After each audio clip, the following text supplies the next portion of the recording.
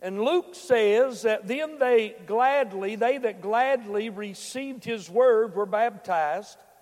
And the same day there were added unto them about 3,000 souls. Well, I'd get in a revival like that, wouldn't you? And they continued steadfastly in the apostles' doctrine, and fellowship, and breaking of bread, and in prayers. Father, we're thankful tonight, the privilege of being in this place. And Lord, we're thankful for that place that we can call home. And we're thankful, Father, that we're closer to it tonight than we've ever been before. Father, I'm glad that you've sent your Son into this world. But Lord, I'm glad you've gone back to prepare a place for those of us who put our trust in you. And I prayed tonight, Father, that you would stir our heart, that you would feed our souls, Lord, and that you would give us what we need to do what you commanded us to do in these last days when we've done all to stand. Refresh this mind, loosen this tongue, quicken me, Lord, by your word. And Father, whatever's accomplished, if there's anything praiseworthy, we give it all to you, for we ask it in that name that's above every name, the name of Jesus, your Son, our Savior. And all of God's people said, I want to draw our attention back to verse 42 and listen to what Luke said. They continued steadfastly in the apostles' doctrine and fellowship and breaking of bread and in prayers. Now look, let me tell you something. If a church isn't doing those four things, they're not really a church. Y'all didn't believe me, or that's the first time you heard that? All right. Let me say it again then. If a church isn't doing those four things, then it's really not a church. Thank you. These four things, friend, listen, are done from the inception of the church on Pentecost until we dismissed by the Spirit of God to go to heaven. But tonight I want to talk to you about this thought. And I want you to pray for me. I just a couple of weeks ago, and it's hard for me to believe that we're in the fourth Sunday of the first month of 2023. I didn't know on that first Sunday when I began to preach, and I preached on something the church must be, and that's people of the book, that it would turn into a little mini-series, but it has. The second Sunday, I preached on something the church must do with a subtitle, Preach the Gospel. Last Sunday, I preached on something the church must have with a subtitle, An Unshakable Faith. Well, tonight I want us to think about something the church must stand on, and the subtitle is Timeless Treasures of Truth. Now look, let me tell y'all something. When I get alliteration, y'all know it's from God. You hear me? Trust me, you know it's from God. Timeless treasures of truth. And if you wonder what I'm going to talk about, friend, I'm going to be talking about the apostles' doctrine. I'm going to be talking about something that the New Testament makes reference of. And I had the numbers down, but I forget what they were because I didn't put it on my notes. The faith. That body of truth, friend, that was proclaimed after Jesus' death, burial, and resurrection. It was proclaimed, first of all, by the Apostle Peter and every other preacher of the Word of God, called of God, anointed by God, to preach these great truths. And you know what? Friend, until Jesus comes, I believe with all of my heart, God is going to have a people. They may not be popular, they may not be the largest number, but He will have a people that will declare the apostles' doctrine. And let me say this, I want to boast in the fact that Roxalana Gospel Tabernacle is one of those kind of churches. Say amen. Chapter 2 of the book of Acts, most of you Bible readers know, is when the Feast of the Pentecost was fulfilled. It was the last of the first four feasts that took place in the spring that were fulfilled. They were given in the book of Leviticus. They are gathered in chapter 23 of the book of Leviticus, which may be, in my opinion, the deepest chapter in the Word of God, because they give the calendar of God for the last days, for the days that Jesus appeared on planet Earth to the days that He comes to tabernacle on planet Earth. 4 of those 7 feasts have been fulfilled exactly in the same time of the year that they were celebrated by the nation of Israel. And it's made me to believe, my studies, that the last 3 will one day, in the last part of the year, in the fall part of the year, the other 3 will be fulfilled just exactly like the first 4. And you know what? We're closer to seeing them fulfilled than ever before. Guess what? The next one starts with the Feast of the Trumpet. We talked about that a little bit this morning. Not directly that, but we talked about it in the Sunday school class. Now, it was on that day that the Church of Jesus Christ was inaugurated, and mark you like this, homogenized into the body of Christ. They were brought together in one body, and it was done by the Spirit of God. And there could be no doubt about the fact that Christianity and Christians in this day and age are under attack. And listen to this. They're not only under attack, friend, and being persecuted in Muslim countries like Nigeria and other places throughout the world. Hey, but listen, friend, we're living in a day when it's also being done in the nation that we call America. The only nation, as far as I know, on planet Earth that was founded upon Christian principles, whose national documents and laws, friend, were based on the Christian's Word of God. And we're catching it in America. And it's going to get worse. It's not going to get any better. I told Debbie, saw an article, a news article of some sort. Where, y'all have heard of the Mall of America in Michigan? Biggest mall in America? There was a guy that was walking through the mall that had a T-shirt on, and on his back it said something like Jesus saves or somewhat, and the mall security stopped him and said one of two things: you either have to leave or take that T-shirt off. You can go through the mall cursing, using any foul language you want. Like Debbie said, you can put on drag and walk through the mall. Nobody will say anything to you. But you announce Jesus, you witness for Him, they want to throw you out, friend. And listen, I'm going to shock you. Are you ready for this? Grab a hold of your seat, tighten your seatbelt. It'll come to the day, friend, when Jesus will be thrown out of His own church. If He's mentioned there, people will say, you need to get out of here. Can I illustrate that? There's a little fellow one time. I'll take time. Since I'm preaching, I've been doing all the work here today, so I'm going to do what I want to do. I'm not too tired, so y'all may as well wait till I get done. I come to preach and word. Listen, now I'm just, listen. There was this guy, he was in church, and this church needed a new pastor. Well, they got this pastor to come. He finally agreed to come, and they were in a board meeting, and one of them said, listen, what are we going to do with Charlie? If Charlie acts for this preacher every time he gets up to preach like Charlie normally acts, said he'll leave, he won't like it. And they said, well, we'll talk to Charlie. Well, first time that preacher preached, listen, he was dry as dust. I mean, to tell you, listen, he was deader than a doorknob. But when he began to talk and read the Scripture, old Charlie said, whoop, praise God, praise the Lord. I mean, he found something to get happy with. The deacons got upset and they said, we got to talk to Charlie. Said, Charlie, listen, buddy, we love you. We don't want to get rid of you. Here's what we're going to ask you to do. Would you care to go to the janitor's closet next Sunday when you come? Would you mind doing that? And they said, no, I'm okay. I'll do that just so I can come to the house of the Lord.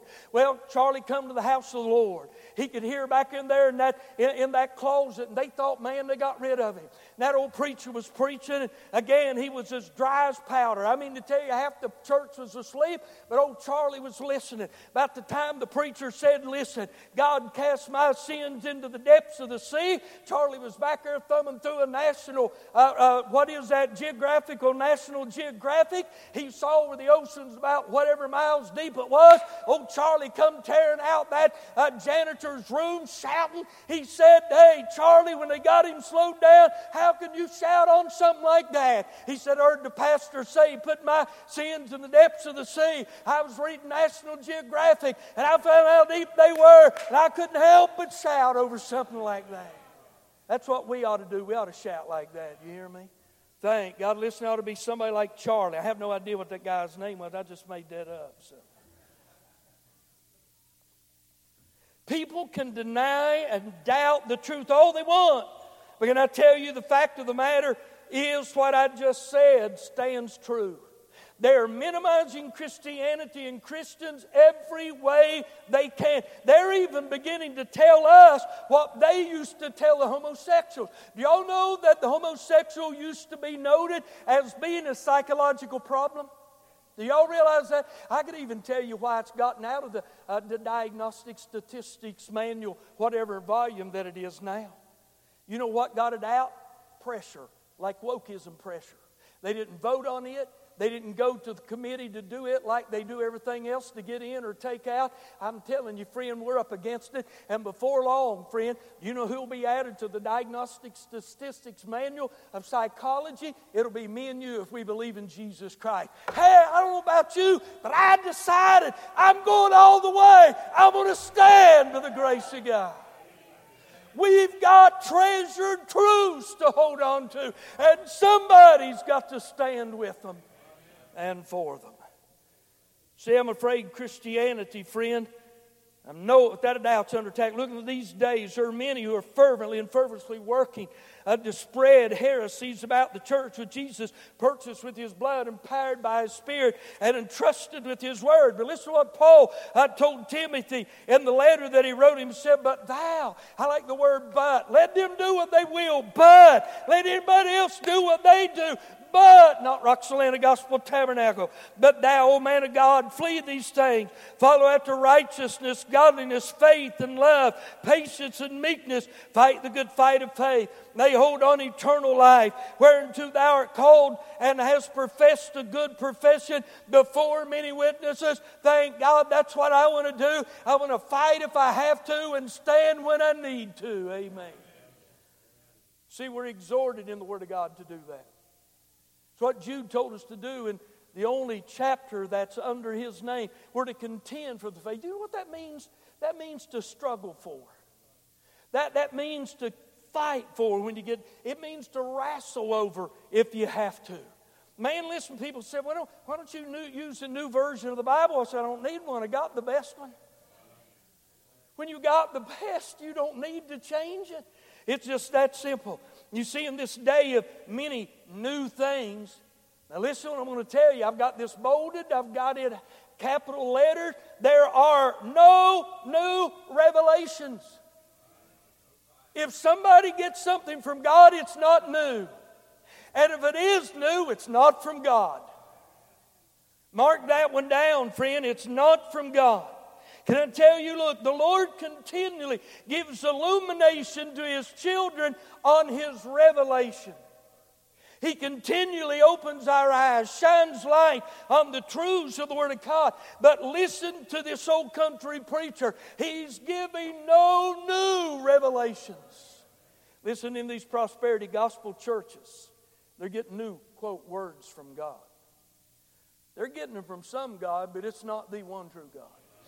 Now, people can be deceived because John said, try the spirits to see whether they be of God. He said in the last days there shall be seducing spirits, teaching doctrines of devils. Trust this old preacher. I may not be too smart, but I know what this book says. I may not know everything, but what I know as good as anybody can know what they know, and I know what I'm talking about. I've got confidence in this word, not in T.K. Price, folks, but in this word. You see, Jude warns us of two things. Number one, he warns us of people who will proclaim a perverted or twisted gospel. And you know what that means? It's a gospel that sanctions immorality. It's a perverted gospel that says that things are wrong or okay. They say it's okay to be saved, to profess Christianity, and then fill in the blank. They say it's okay to be saved and drink. It's okay to be saved and live together. It's okay to be saved and watch pornography. It's okay to be saved and cuss and lie and steal and all of those things. Not according to the Word of God. The Bible tells us in the book of 2 Corinthians chapter 6, about verse 14 or 17, he said, come ye out from among them and be a separated people. He said in a list of things in that same passage, he said, and you were, but now you are. There ought to be a difference in those of us who profess Christianity. And listen to what I'm going to say. Everybody listen right now, say amen. We may fail as a Christian and do every one of those things I just mentioned. But I'll tell you what, we won't get any joy out of it when we do. There'll be a conviction that grips our heart. There'll be a regret when we get done. There will be a shame. So you know what I'm doing? If you're caught up in any of those, you keep fighting the good fight of faith.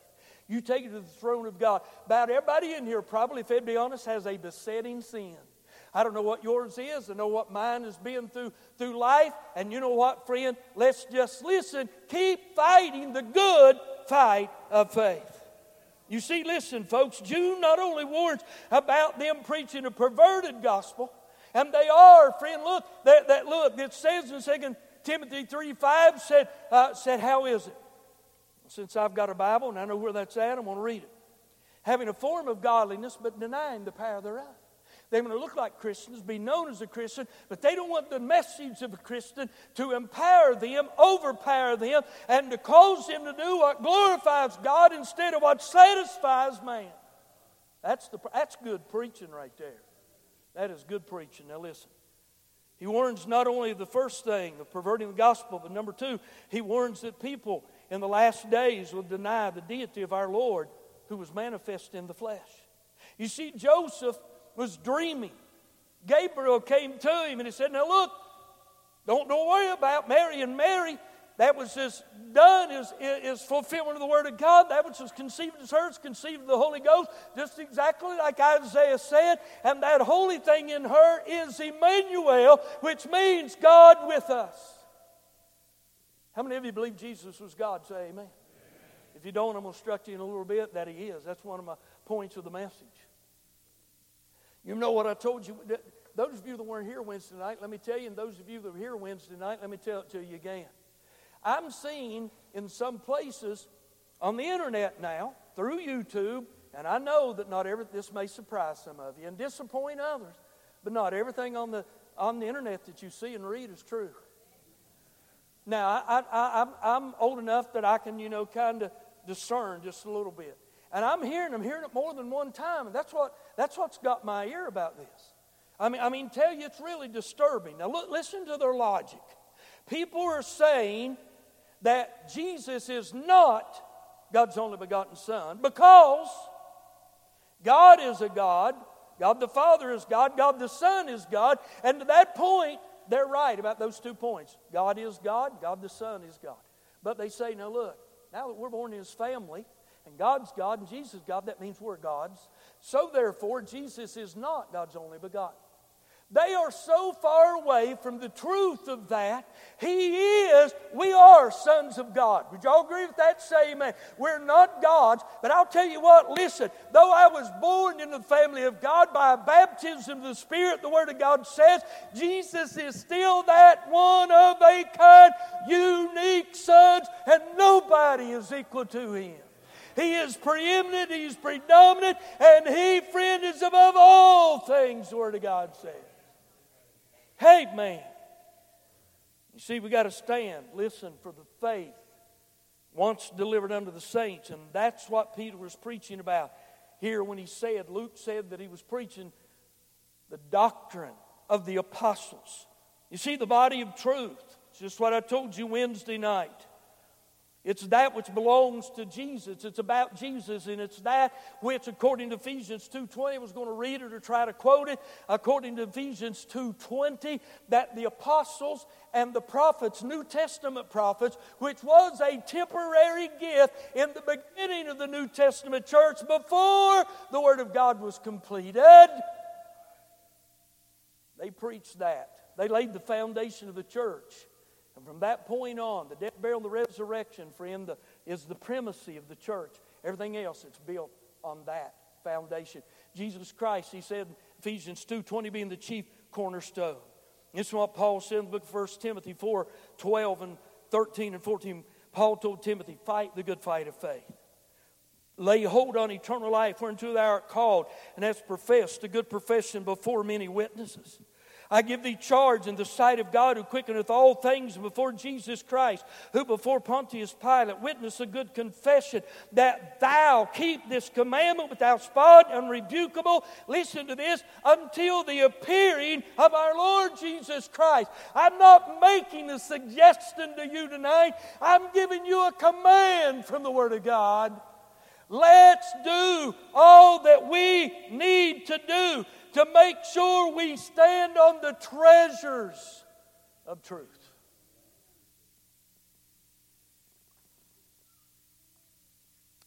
See, we're living in the last days. I've said that, and I'm going to keep saying it. There are days when something called ecumenicism is popular. Now, some of you may not like this. I'm not here to injure you or to hurt your feelings about this man. But all the good things that Billy Graham has done, and he's done many good things. Did y'all agree with me? Don't doubt his Christianity. But listen, he, in many ways, was the leader of breaking down walls that should have never been broken down and bringing people together. He was a leader in this ecumenical day and hour that we live. Now, that's between him and God. I mean, to tell you, God used him mightily. I remember when the TV was still black and white. And man, that dude still used the King James Bible, and he just flat out preached like we do. He'd just rear back and let it go. So I'm not throwing him under the bus. Everybody heard me say that, say amen. Not here to hurt your feelings. I'm just being truthful on both sides of Billy Graham's life. And that's between him and God. But the truth of the matter is, friend, there's never a day when the doctrines of the Word of God are to be played down and diminished by the people, especially by the people of God. Now, it's in an attempt by the enemy of the church to do away with the fundamentals of faith. You know what they do in ecumenical circles? They'll say, now look, we can get together if you just lay down your, guess what the next word is? Doctrine. We can get together on the name of Jesus. Can I tell y'all something? If you lay down your doctrine, you don't have anything to get together with. Now, I'm going to tell you, friend, I may not know much, but I know what I'm talking about.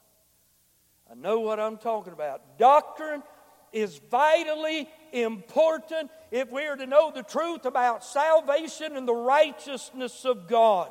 And brother or sister, it is our duty to see to it that these treasures of truth are maintained faithfully until the Lord comes, and it's our privilege and responsibility to do so in this generation. So, it's going to shock y'all. Let me bring this message to a close. I'm getting really excited. I've got a few minutes before I do. But I'm getting to the end. To do that, I'm going to give you a list of things. Just a little list. And I'm just going to really mention, I'm not going to exhaust anything here. I believe I've got 6 in my list, and I could have had many more than that. But 6 things that most people believe are the fundamentals of the faith. And they're all connected with Jesus. They're all built around Him. They're doctrines you'll find listed on our website. And we've got even more on there if you want to go look and see what you're supposed to believe as a member of Roxalana Gospel Tabernacle. It's a pretty good statement of faith, I think. It could have been expanded. I mean, to tell you, the verbiage could have been much more. I mean, many more things could be saved, but the basic fundamentals that are there are biblically sound. And the first one is the deity of Christ. Let me tell y'all something, friend. If Jesus isn't God, we're lost and on our way to hell. It's just that simple. Jesus was both God and man. And according to what He said in John 3:16, that He is the only begotten Son of God. He is a one-of-a-kind, unique Son of God. He was unique in His birth, unique in His life, unique in His death, and He is unique in His life that He lives forever again. Oh, listen. He was God manifest in the flesh, Emmanuel.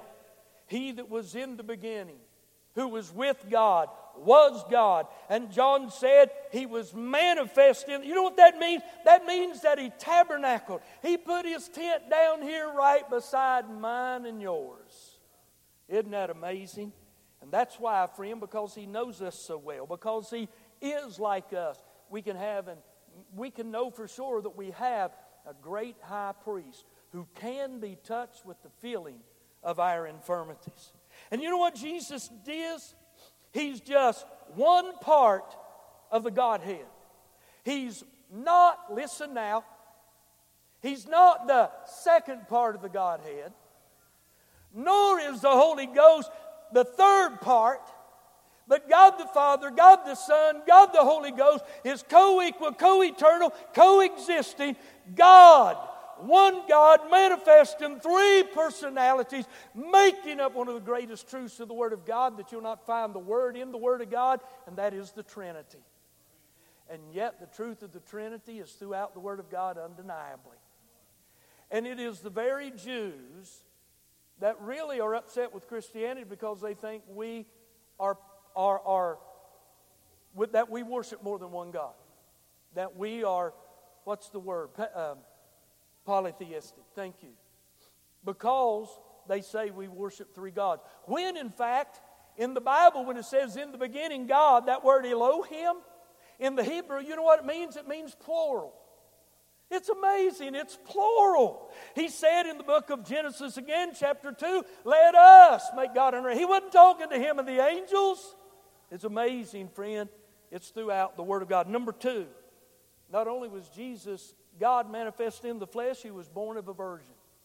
And really, when you begin to think about it, He was made of the seed of David is a better and more biblical way to say it. He was made of the seed of David. It took not on Him, Hebrews said, chapter 2, the nature of angels, but the seed of Abraham. Isn't that amazing? Friend, listen, Jesus' beginning wasn't in Nazareth or in Bethlehem. He was of old, from everlasting to everlasting. Thou art God, the Word of God says. But I want you to know something, friend. The virgin birth. The virgin birth is something that we refer to as a cardinal doctrine. And you say, why, preacher? Well, simply put, T.K. Price verbiage, it's of vital importance. Now, His resurrection proved that He was virgin born. But if He hadn't been virgin born, He could not have risen. They're tied eternally together. How wonderful that is. You see, if it was not for this truth, and Jesus would have only been a man, and when He died, friend, He would only died for Himself. But thank God, in light of the fact that He was born of a virgin, God manifest in the flesh. He died in order to be the Savior of whosoever will. And I'm one of those, and I thank God for His virgin birth. Number three, He lived a sinless life. He came into this world, a man. But He lived among this world that's fallen, that's full of sin and sinners.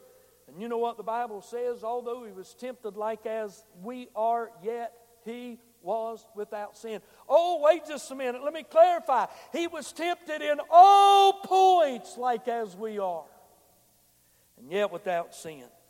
Listen to what 2 Corinthians 5:21 says about Him. He knew no sin. 1 Peter 2:22 says, He had no sin.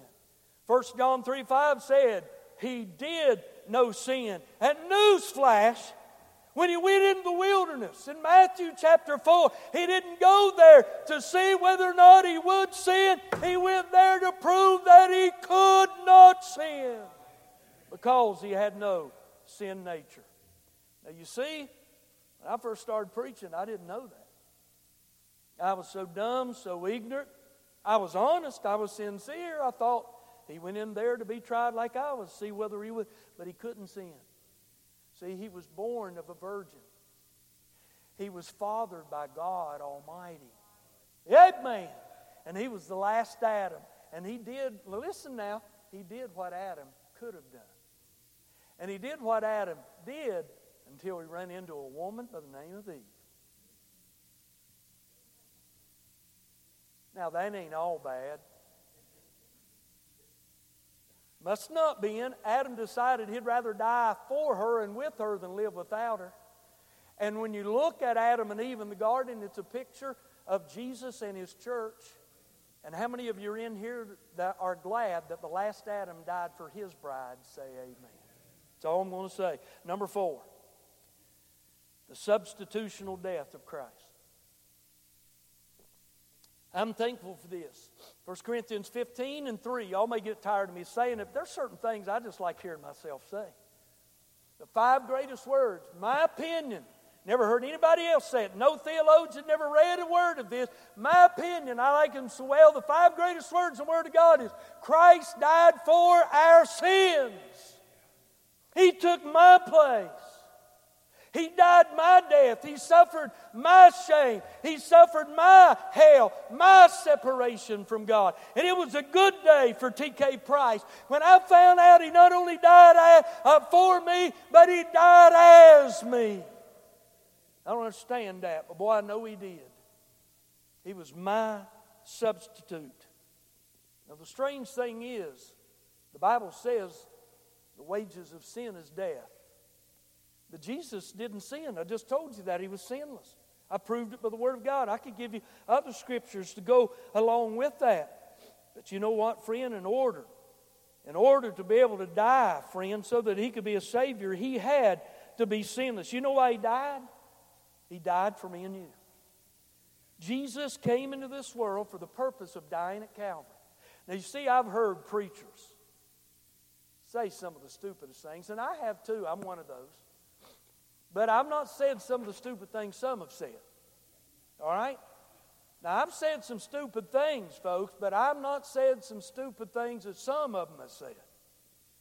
See, I've never said, well, it really didn't matter how Jesus died or where He died. Y'all see what I'm saying?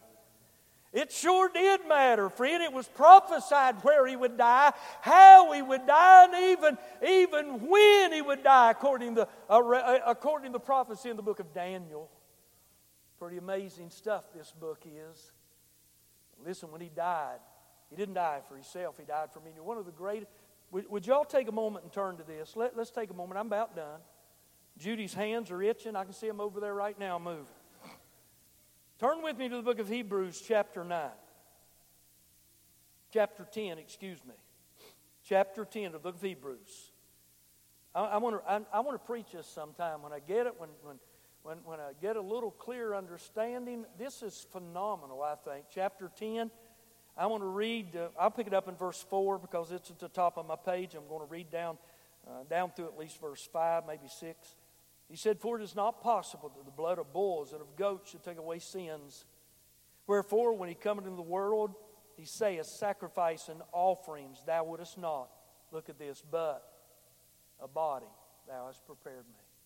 Yea, though, lo, is written in the volume of thy book to do thy will, O God." He said, "A body thou hast prepared for me." God said, "Adam, when you sin, you're going to die." Somebody, friend, had to die for my sins and yours. I could die for eternity, paying my sins, for my sins, but never getting them paid for. But there was a man by the name of Jesus who happened to be God, who happened to enter in this world through a virgin's womb, live sinless among us, tell the Father that, listen, I'm going to Calvary.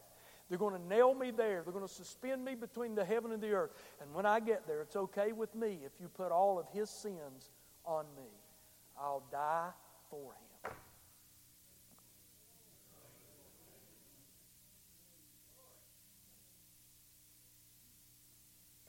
If you put yourself in that place, it'll hit you sometime too. I'll tell you, friend, when Jesus died, I don't understand this. Can you imagine? There's a little over 8. The last time I saw was 8 billion, 9 million people on planet Earth now. And it's amazing how population is growing. That's one of the signs of the end time, because in the book of Genesis 6, when men were multiplying on the earth, well, they're multiplying now.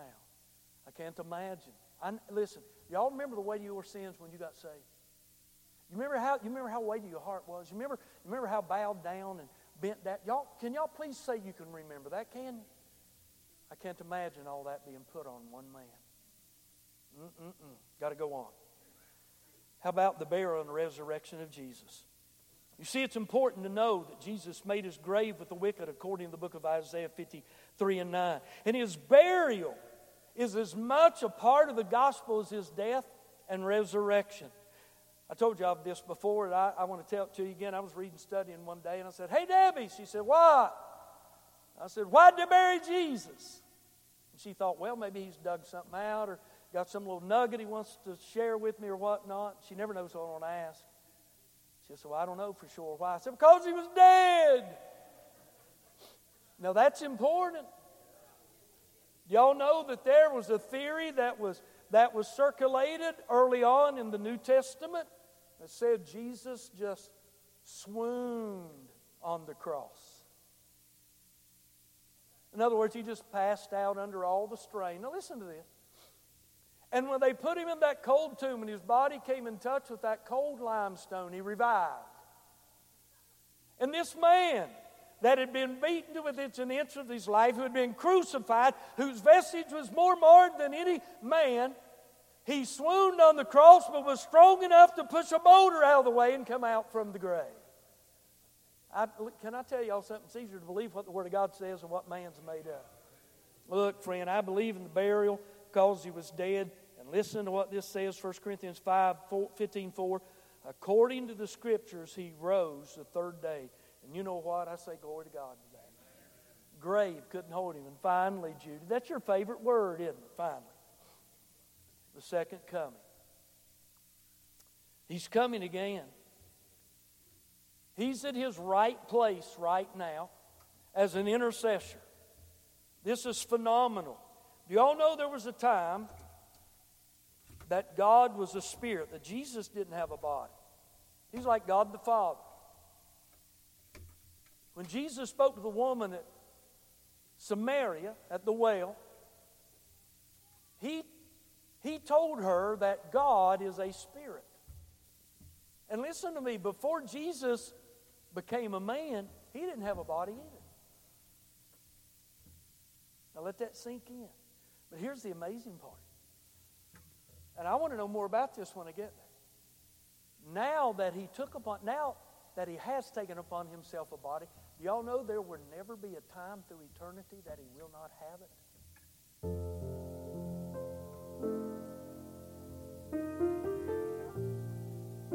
If you get up, and now look, I know there's supposed to be one endless day, so take this for, tongue in cheek. If you get up one day and you say, I wonder what I could praise God for today, I praise Him for about everything I know. You go to the throne and He throws His hand up and says, hey, calls your name, and you see the nail, you'll have something to praise Him for, I'll guarantee you. I'll guarantee you. And He's coming back. He said in the book of John, if this is the only verse of Scripture that we have in the Word of God, 14:3, Jesus said, I go to prepare a place for you, and if, or since, or in light of the fact that I go, I will come again and receive you unto myself, that where I am, there you may be also. Now, if that wasn't enough, the angel said in the book of Acts, chapter 1, verse 11, to the men of Galilee, ye men of Galilee, why stand ye here, gaze into the heavens. Here's the phrase I like, and I like the whole thing, but I like the phrase, this same Jesus, whom you see ascending shall descend again in like manner. He's coming back. He's coming. Now, I mean this. I don't know who's going to preach my funeral if I don't go in the rapture, but whoever it is, make sure you tell him to tell them that I'm surprised. I'm surprised that I didn't go in the rapture. I believe it's close, folks. I believe it's closer than we just could imagine. I believe it's soon to happen, and the sooner for me, the better. Now these, listen, are the things that the church must stand on. These are the treasured truths of time. They're not to be debated. They're not to be doubted. We are to learn as much about them as we can, and we are to propagate them and embrace them, friend. Now listen to this statement as if our life depended on it, because it does. And you know what? If we stand on these things till the Lord comes, and I like this, the Lord gave it to me, then for an eternity, we'll be able to delve into their depths for an endless day and rejoice in the great truths that bought us and brought us out of the depths of sin to the very place Jesus is gone to prepare. That's good writing right there, if I do say so myself. Every head bowed, nobody looking around.